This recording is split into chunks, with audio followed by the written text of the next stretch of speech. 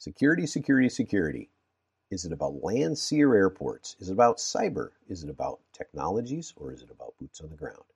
Join us today as we visit with a security expert in the transportation sector. I'm Chris Joslin, and welcome to Jaws Bites.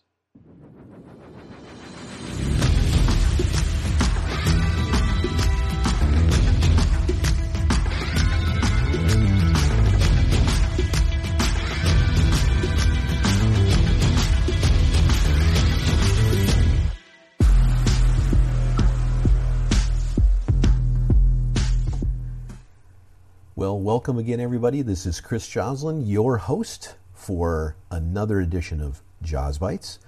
And it's sponsored, as always, by iLevelLogistics.com, probably coming across your screen right now, www.iLevelLogistics.com, where our goal with curating and aggregating information is to supply more information out there to those that are in the transportation supply chain world and those that aren't, to try to bring it into the mainstream, to try to help people understand how we as a industry are connected to all of us. And part of that job today and is to kind of continue the conversation around security in general. Last week we talked a lot about cybersecurity with a wonderful gentleman named Mitch Rosen, who gave us some real good detail on how things are progressing in the cyber world, how things are looked at and viewed, and how technology is looking to benefit us going forward, both as an industry and individuals. And this week we're looking more a little bit on the boots on the ground type of thing, talking about our ports of entry, our borders, both land, sea, and air ports, and how security, both taking a look at how it affects the industry in general, where we focus a lot on cargo, but all the tangential things that occur, like drugs, human trafficking, etc., and how criminal behavior is viewed. We have the wonderful guest, Lance Franklin, with us. He's an expert in security in the transportation sector and has spent the better part of 30 years in a variety of roles, including instructor, both along the border and in other aspects, and some of which he can talk about and some of which he can't, which is fine with us, because we're looking overall to kind of get a feel of how this relates to both the industry we're involved in and, again, the public as a whole. So let's welcome aboard and have a nice little conversation with Mr. Lance Franklin. You know, I got to thank you for spending some time with me too, because, you know, one of the interesting things about transportation supply chain in general is that and I can tell you, I have a lot of consulting clients, or that I should say that I consult with. I got a couple on retainer. I've got some people that I do projects for, things like that. And one of the main subjects that always comes up when we're talking about things is security, but not only in terms of the cargo and in kind of the tangential things that are attached to that, like how their insurance levels will raise if they have too much pilferage, or how their supply chain gets disrupted, or their market presence and perception is changed if things are pilfered all the time. I deal with a lot of the cross-border guys, which you can imagine at the border, there's a lot of interesting things that can happen moving cargo to and from. But there's also international and air freight and all that kind of. There's a huge problem out there in terms of cargo theft in general. And, you know, drug trafficking that goes along with that. There are videos you can watch on YouTube where people are crossing the border and there's all kinds of hidden panels, and, you know, heck, there's human trafficking that goes on. There's all kinds of things. Right.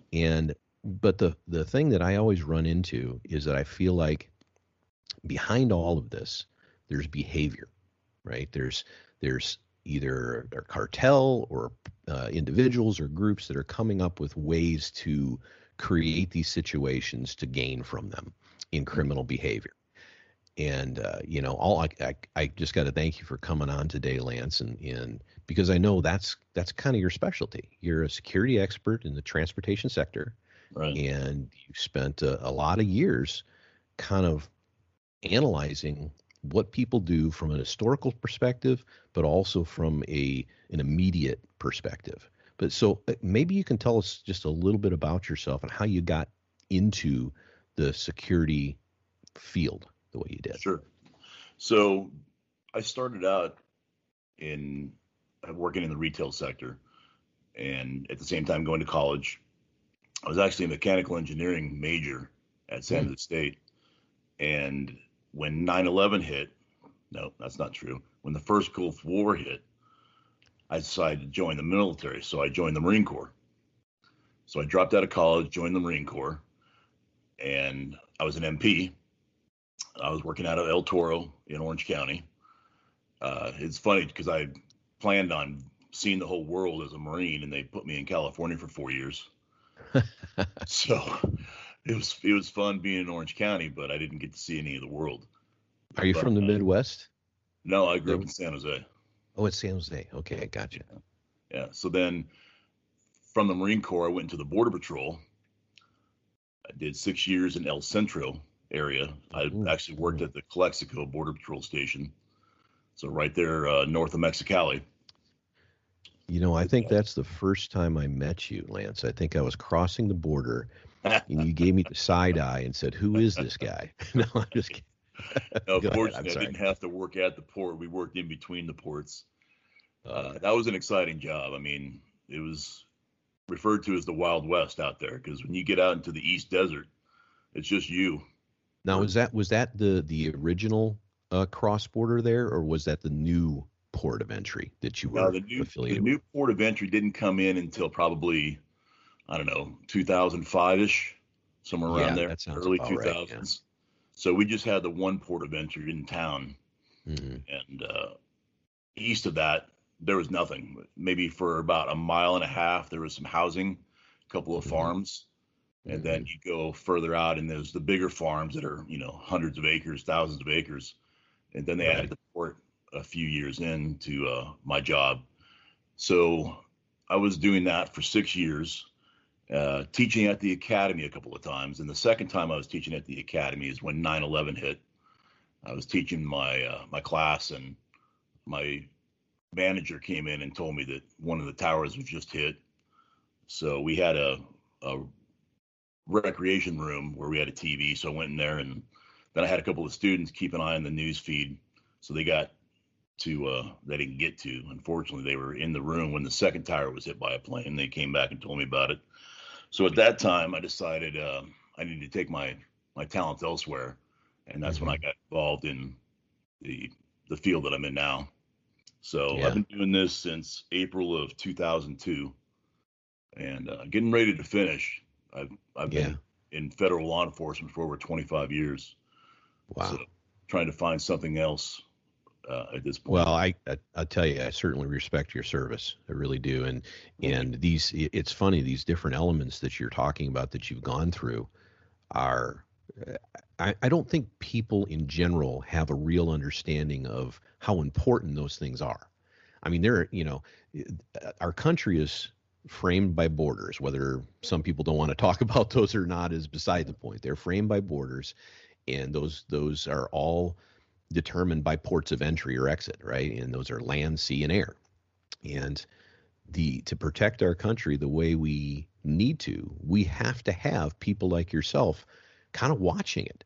And these days we could go into political stuff. We won't do that. That's not what this podcast is for. But we could talk a lot about how things are viewed and why they're viewed that way and all that kind of stuff. But at the end of the day, the result is that there are criminal behaviors that occur. Whether we're talking about terrorism or not is kind of part of the consequence of this. But the criminal behaviors are there. And we have to have people that understand intelligently how to look at what's happened in the past and kind of predetermine where they think the soft points are in our infrastructure. Right. And people like yourselves are there to try to fill those holes, or at least put their thumb in the dike, right, to make sure things don't flood out. And I read some statistics somewhere that the ratio of people like yourselves that are those protective elements around these ports is very, very tiny percentage of probably what's really needed. Oh, of course. isn't it a deterrent kind of thing that really is part of the essence? If criminals do not know how many people are chasing them along the border or how many people are trying to fill this gap, then that's part of the the way we can stop things from happening. Oh, absolutely. It's a game of cat and mouse, and if you act like you have more cats than you actually do, the mouse seem to want to find another direction to go. You were talking about you work a lot with trains and supply chains that come across the border. I don't know if you know about this one. It's kind of an interesting history about train transportation, but there's only a few companies that actually transport vehicles across country using trains, and they seem to be all the high-end companies. One of them is Rolls-Royce. So people don't realize that these trains that are going across country, they're carrying hundreds of millions of inventory and Rolls-Royces in them. Well, what had happened in the beginning that Rolls-Royce was transporting is their cars were being broken into by smugglers, and they would put their illegal aliens in with them. We call them now undocumented migrant workers, but they would smuggle them through the car in the cars, because what would happen is they would put all the car keys in the very front car inside the carrier. So they would take the keys, they'd start up the Rolls Royce, get the heater nice and warm, so they were able to sleep inside, a $300,000 car to go across country. So what the car industry had to do is they had to redesign these car carriers so that they only had a one-way valve, basically. So if someone got into the car, they could get out, but the only way to get in was using a key to open up the actual door, because before they would just break in and run all the gas out and ruin the cars before they even got delivered. Wow, I had never heard that before. Now I've seen some of the car carrier the specialized rail cars that have platforms where they, they're a little higher than the normal car, and you can fit two cars on kind of top of each other. Right. But so I'd never heard that. At the very top of that car, there's a kind of a gate at the very top on each end of it, and it only allows someone to exit it. You can't go in through it. Wow. Yeah. Another interesting. That's pretty crazy. Yeah, another interesting thing about railroad security and operations is we used to work in the Border Patrol with a lot of the back then it was, who was the company that ran the rail? Well, Amtrak has their own security element. They have their own police department. So they travel all across the country, and there's not a lot of those guys. So they work out of Chicago, out of the Bay Area, LA, just the major cities. But you have one guy that works out of Chicago, he may take a team with him, and they have to go work Southern California for a few weeks or a few months. So we end up working with them, and the Chicago guys would tell us that the Chicago rail yard has a robbery every minute of the day, all day long. Oh man, I've had more than my fair share of things that have occurred during my career. I've been involved in many different aspects of supply chain and transportation, but when I started out, I was with an intermodal marketing company, which primarily had contracts with the various railroads and moved, shipments cross country through a lot of the class ones. And I can tell you, I've got a ton of stories. I'm sure you do as well. But I had the worst ones happen right around the holidays when the rail terminals were at short staff, and there would be a gang of criminals come in. Actually, I think it was either the CP or the CN Railroad terminal in Chicago. You mentioned Chicago. That's what brought it to mind for me. Right. And I had 4 of my containers broken into on, it was either Thanksgiving or Christmas Eve, one or the other, that were headed to Canada, all full of flat screen TVs. Oh no. It's like, oh. And when you said Rolls Royce, I went, oh my God, I thought you were going to go into something about stealing Rolls Royces. And I'm like, oh my God, how much are those cars each? How many cars? Because the railroads usually stop their insurance at about $250,000. So these things are insured by the Rolls Royce company, of course. Right. But the thing that's interesting about that story you told is that's what a lot of people don't realize. Everybody focuses on the cargo being lost. Well, it's not just that. It's all the other elements of this, whether it's, people coming across the border, as you mentioned, undocumented migrants, or whether it's drugs or any kind of other human trafficking that goes on entirely. These are all part of that transportation sector. And part of what happens is there might not be any pilferage of the cargo going on, but there might be transport with those people or with that cargo to parts unknown all across the country. Yeah. And there's no entirely stopping it, but having people in place that can see, as I was talking about before, the behavior going on. And I would imagine, so you were both in Border Patrol, but you were also a teacher for newbies coming on board, it sounds like. Right. So I got to imagine, and maybe I'm wrong, maybe you can share this a little bit, but I got to imagine there was a lot of focus on kind of looking at what people's behaviors are like to try to indicate, I hate to use the term because everything's not politically correct these days, but it's profiling, right? You got to be able to profile correctly. Certainly there's the side of looking at where people are coming from, but there's got to be behavior elements that you notice in transportation sector that these people are probably more likely to do something than not. Oh, of course, when we talk about the small numbers of people that are covering such a wide swath of area or within the transportation sector, all the things that they have to cover. If you were to spend your time looking at each individual person and saying, I have to look at him just like I look at everyone else, it'd be a waste of time. You'd have to have, millions of people doing the job that all of us do to keep everything safe. We just don't have that type of manpower. So we try to compartmentalize, and there is profiling, it's maybe not politically correct to say so, but we don't have the time or the resources. It's just efficiency, right? You got to be efficient.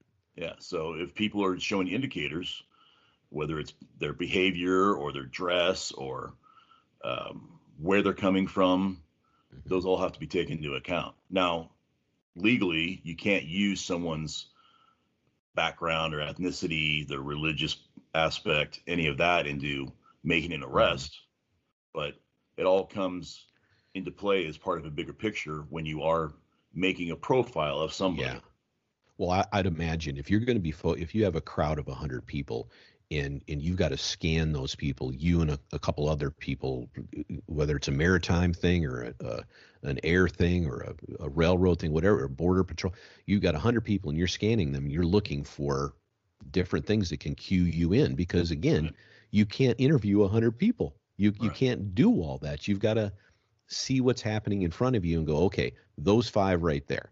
And it's because they're dressed a certain way. It's because they came from they came through this port, but their place of origin was X, and they're being very furtive about things and whatever the case may be. Because otherwise it's like going on a plane, of course. Everybody's been through the TSA scanner and everything, and you can debate whether we all should be X-rayed every damn time we go through those things or not. But the fact is everybody points at the time when grandma is pulled aside and patted down. And I always looked at that and go, they know better than that, but they're trying to make sure they're have a few people that they pull out and do for political correctness, really, more than anything else. It's supposed to show a randomness in the screening process. Exactly. But I would imagine behind the curtain, it's truly not that random.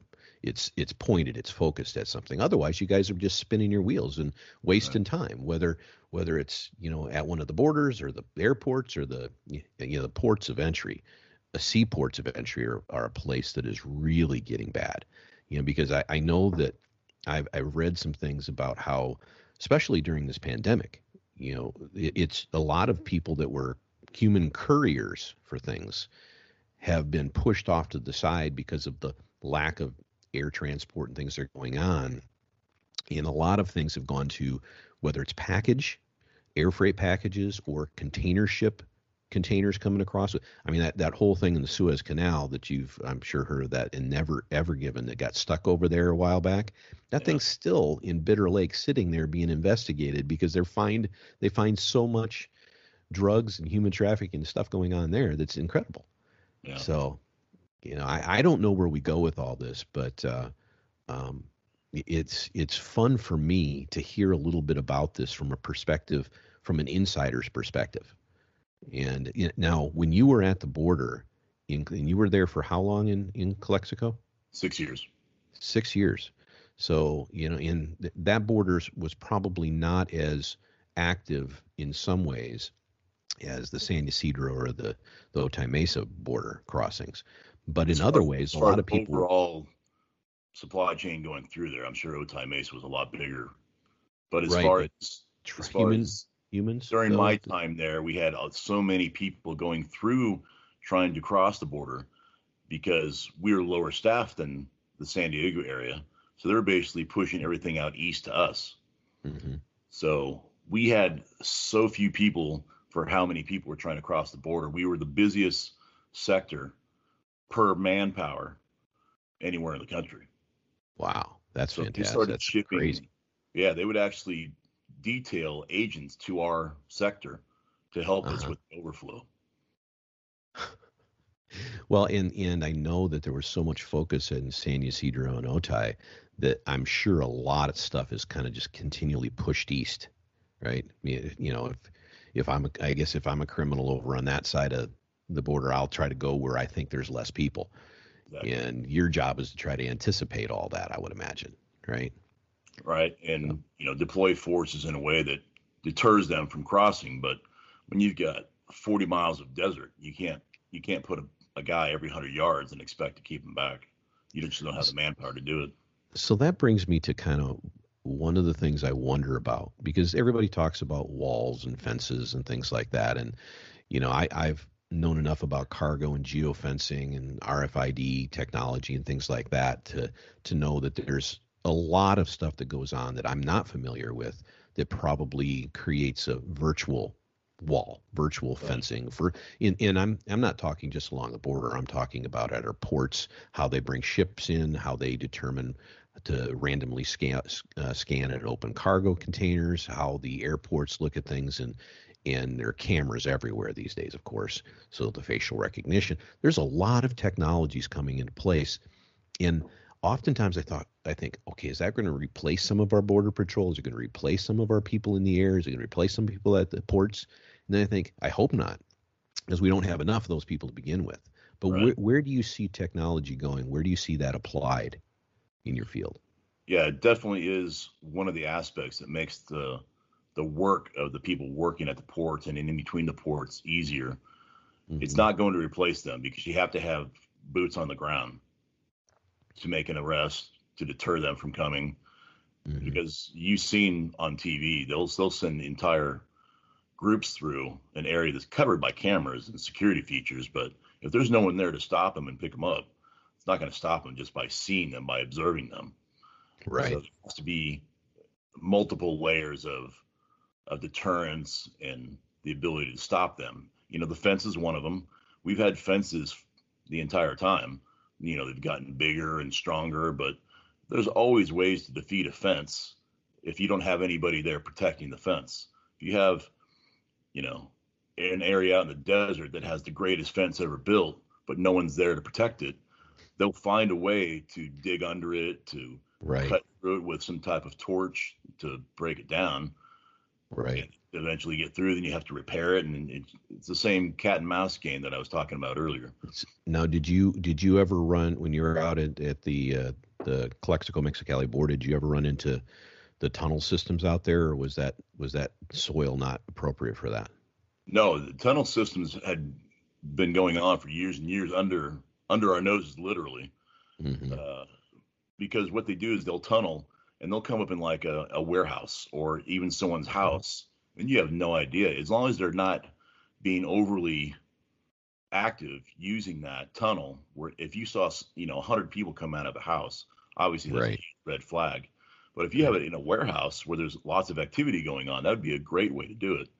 So we didn't discover them until after I left. They started coming up one by one. You start using the devices we're talking about to help the agents. Well, one of them, they're using the ground penetrating radar that the military was using, and that made it a lot easier to discover these tunnels So that's when they started popping up and finding out how detailed and technical these tunnels were.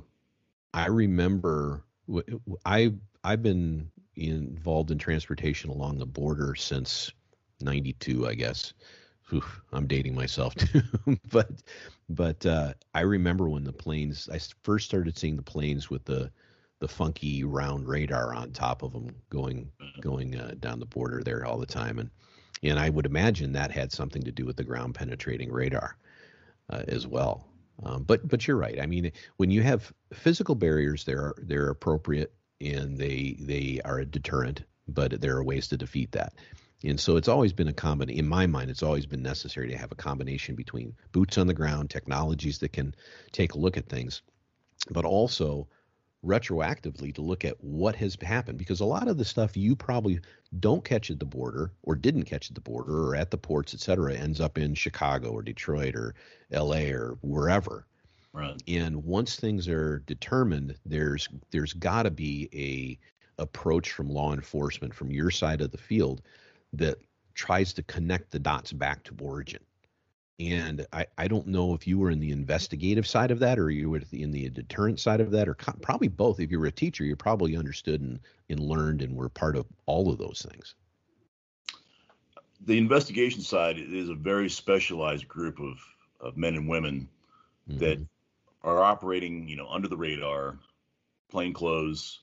I won't talk about what their unit's called or who they are or whatnot, and they have ties with other agencies. There has to be a lot of cooperative activity between the different agencies. You have, agents down in other countries that are feeding intel to the U.S. that are just as crucial as every other part of the chain. Right. So those guys are developing intel, watching trends, using whatever tools they have to feed the agents that are working along the border. Mm-hmm.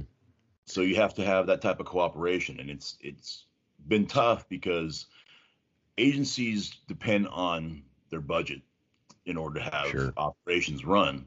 So if you have one agency providing all the intel and the other agencies receiving all the benefit because they're catching the drugs or the counterfeit goods or stopping the human trafficking aspect, obviously the agency that's getting all the headlines is going to get more money. Yeah. So what's the incentive for one agency to provide all the intel to another agency if they're not going to get the benefits of it? That was the mindset for years and years and years until 9/11 happened. And then that's when they realized we have to cooperate with each other. So are most of these things now under Homeland Security in general? I mean, is that the umbrella for most of the different agencies you're talking about so that there's proper collaboration? I wouldn't say all of them. I'd say a good portion of them, but you have, and there's been a whole shift in how agencies, what entity is under what agency. Sure. But you still have, Department of Defense is just as big in all of that aspect as Department of Homeland Security. Mm-hmm. So they're all having to reshuffle, and they've been doing a lot better since 9/11, reallocating assets, cooperating with each other. There's obviously a lot of improvements still to make, but yeah. Well, interagency cooperation is, I mean, all the Monday morning quarterbacks, anytime something hugely negative happens, will look at that and point to that and say, oh, they knew about it over here, but they didn't tell them over here. And, to a degree, I'm sure that was correct over the years and still has some influence in things, because you can't have, so many thousands of people involved in different aspects of this and figure all the communication is going to tie in so that you can discover things ahead of time. The thing that I always think about when I'm analyzing this stuff is how many things have we stopped, right? And there's probably internal data that's never shared with anybody in public that says, hey, yeah, we didn't get that one, and that's horrible, and we got a black eye for that, but you know what? We did this, and this. We stopped all this stuff because I could go on the internet today and look up stats on drugs costs crossing the border, or human trafficking, or stuff that happens with the airlines or the steamship lines or whatever the case may be. And all I'm going to see is what was caught. Right. But the estimates got to be only a small percentage of actually what gets through, right? Oh, of course. You figure that if they were unsuccessful because we were catching everything, they wouldn't stop be doing it anymore. Exactly. But it's not the case. It's increased, if anything else. So they're very successful, and they're just playing a numbers game. If they're making, 1,000 shipments of whatever illegal product they have, and we catch whatever percentage, as long as they're making more than what's being caught, it's still profitable to them. Still worth it for them. They're still going to keep doing it. Yeah, they're simply looking at their business plan and saying, well, yeah, we get caught this amount of time, but they can't figure it out, and we can go this way. And yeah, I hear you. And that's why when you started this conversation, you said it's such a cat and mouse game. And I think that's probably the most accurate way to put this thing, because that's what it is. And from your perspective, though, there's a lot going on now. And sometimes I look at it and I think it's a layer that's put in just to create a new way to earn money for groups of people that are trying to regulate. But there's manufacturers, there's shippers, there's receivers, there's retailers, there's coordinators, there's all these different people that have to go through some sort of certification, some sort of, CTPAT, for instance, things like that are requirements to get into the fast lane versus the slow lane, crossing a border or getting into the country or getting through TSA. TSA PreCheck is a great example. There's I think I spent $85 or something like that to go through that.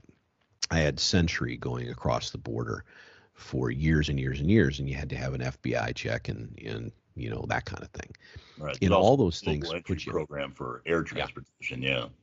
Is PreCheck part of that, or is that totally different? The global entry. It's a separate program. Product. Yeah. Well, all these layers are interesting to me, but I feel like sometimes that they're Band-Aids, in that I don't know. I've been kind of up on the air in this because I'm like everybody else. When I get to an airport, I'm like, oh, really? Should I drive up to Sacramento instead of get on a plane? You know what I mean? Right. But then I go, you know what though? 9/11 really changed everything. It really did in our lifetimes. And I remember, you were saying where you were at. I think everybody, certainly of our age, it's that thing in our lives where we all know exactly where we were at and what we were doing when that occurred. But I feel like these days there needs to be a new, focus on this type of security, because it's not if, it's when, right? I mean, that's what I think. Yeah. And,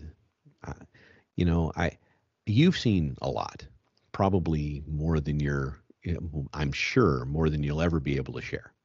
And, that kind of sucks, because it's nice to be able to get some of that stuff out once in a while. But we'll have to talk again in 20 years when the Freedom of Information Act kicks in and we can share. Exactly. Yeah. And you know what? I know you're saying that, kind of tongue in cheek, but I'm telling you, there's the general population, or even the world that I live in, the general transportation logistics population, focuses on what's important to their business at hand. Does their flat screen TV get to where it's supposed to get without being in the back of somebody's truck selling in a back alley somewhere? Right. And they do an analysis just like these criminals do. Well, I can put up with so many of them stolen. But there's so many layers of this criminality. It's not just about the stolen TV. It's about, utilizing people from other countries that are, you can make the argument they're looking to better their lives by being here. You can make the argument that they're a bunch of gang members that are trying to do things here. And in the realities that are always somewhere in between, right? But there's all kinds of drug and human trafficking and cargo and theft. And there's just so much going on.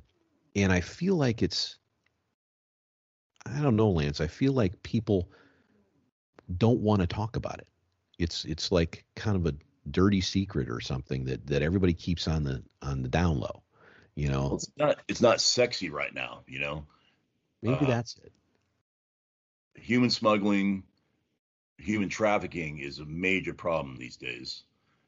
And that's being talked about, but not enough. Mm-hmm. But as far as the transportation sector, where there's theft and illegal product, it very rarely gets a headline unless it's a massive endeavor, right? Or something where, you know, the latest iPad came out and they're sending counterfeit ones through, because that makes the headlines, you know. So if it's not huge or is trending right now, you're not going to see it, even though it's bigger than ever. Yeah.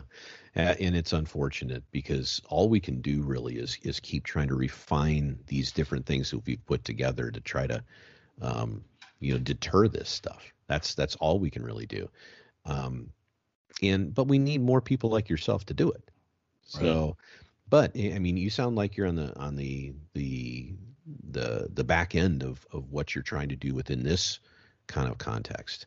So where do you see overall, pick one of them. I don't care if it's air or maritime or railroad or border or whatever. Where do you see things going right now? Forget the political environment. Those things change every few years anyway. Right. But where do you see things going? Well, you say forget about the political environment, but I know you can't, right? That's the hugest driver of the engine for change. If human trafficking isn't in the top 5 interests of whatever political arena we're talking about, they're not going to put more funds and more manpower towards that. Now, if it is within the top 5 or top 3, then you are going to see changes, and they could be drastic and they could be effective. But if it's not in their purview, they're not going to do it. But definitely technology is going to be the biggest driver of change. And it's funny because my son is actually attending college right now, and he's studying cognitive science, which has an AI aspect to it. And he's going to go into the UX and the UI side of it. But AI-driven technology is going to be one of the biggest factors for change in how we tackle this issue. Right. You have something that can do billions of computations in the time it takes somebody to think of one thought. That's going to be a huge help in how we can allocate resources and manpower and money towards one particular sector at a time. That's what I see as the change of it. Usually, I think you're right. And if the government steps in and affects change, that's great. But if it's down to money, someone who's looking for a return on investment, and they realize I have to put more money into this technology to prevent loss, that's where you're going to see the change come from. The bottom line is how it affects someone's profit margin. Right. And it's hard because you can look at these problems we're talking about simply from the human standpoint, right? And the effects on both the people in the United States and other countries, and how we manage the negatives around this, whether we're talking about cargo, human trafficking, drugs, whatever. But I think one of the things that's always lost, and you touched on it just now when you were talking about budgets and behavior from the politicians and who gets money and all that, it all comes down to economics. It tends to. I hate to do that, but it comes down to data points.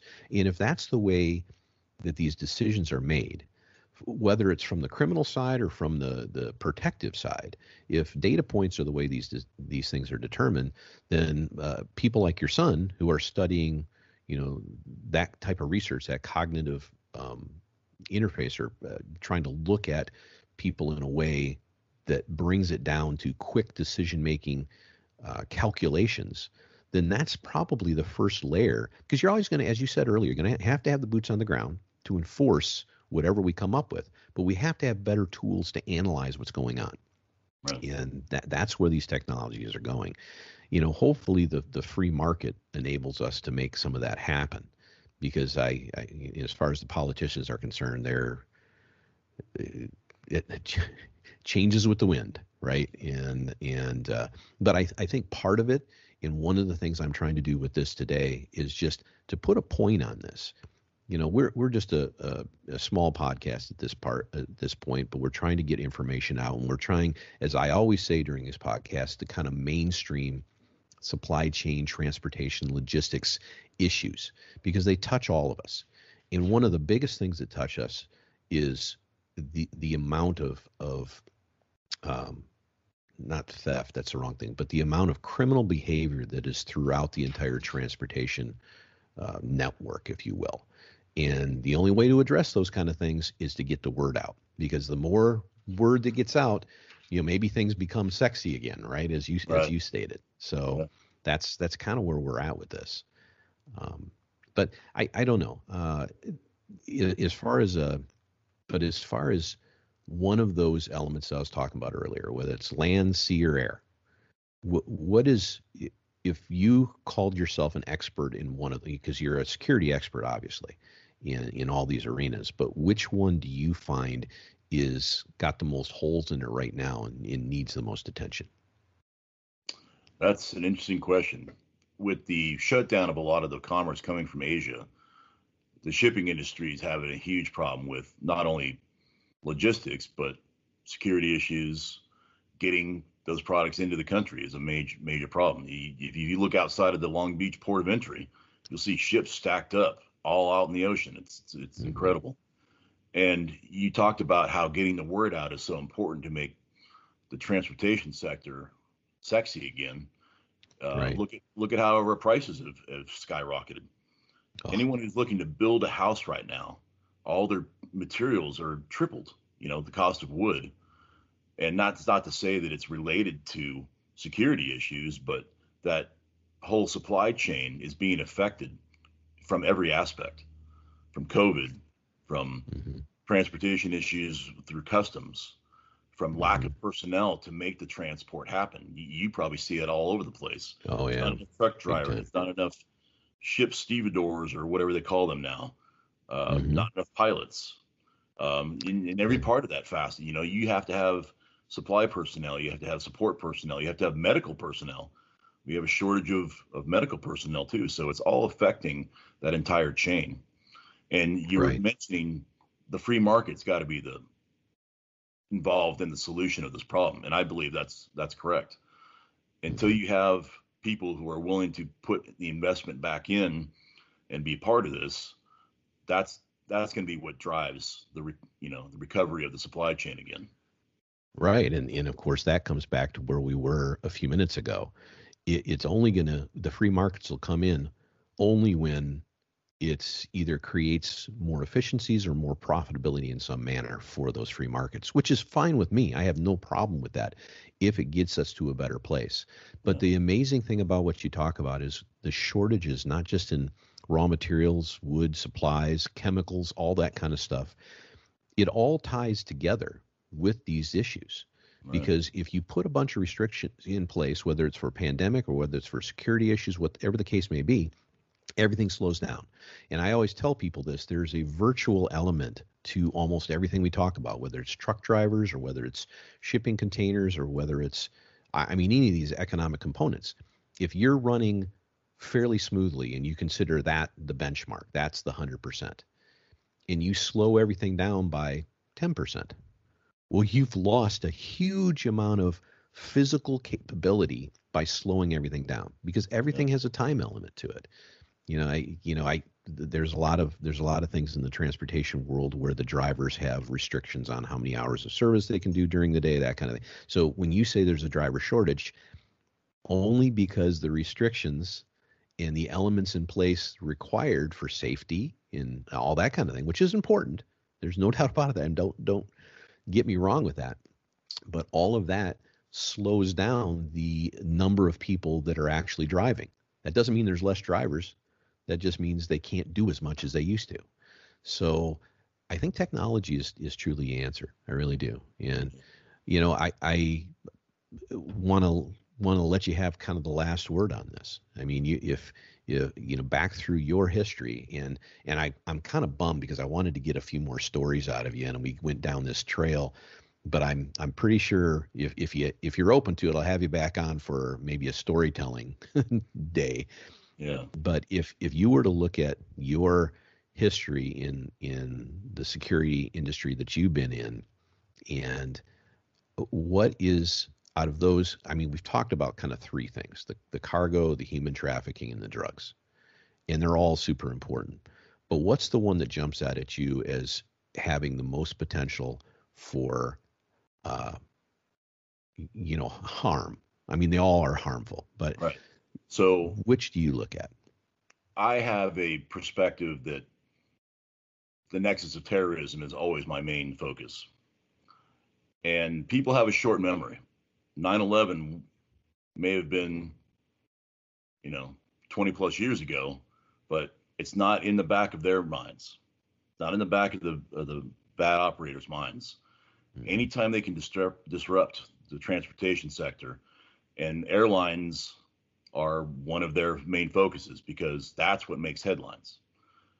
The object of terrorism is to cause as much turmoil to as many people, to cause fear and terror in them. That's mm-hmm. where the word terrorism comes from. They're trying to affect terror within a populace.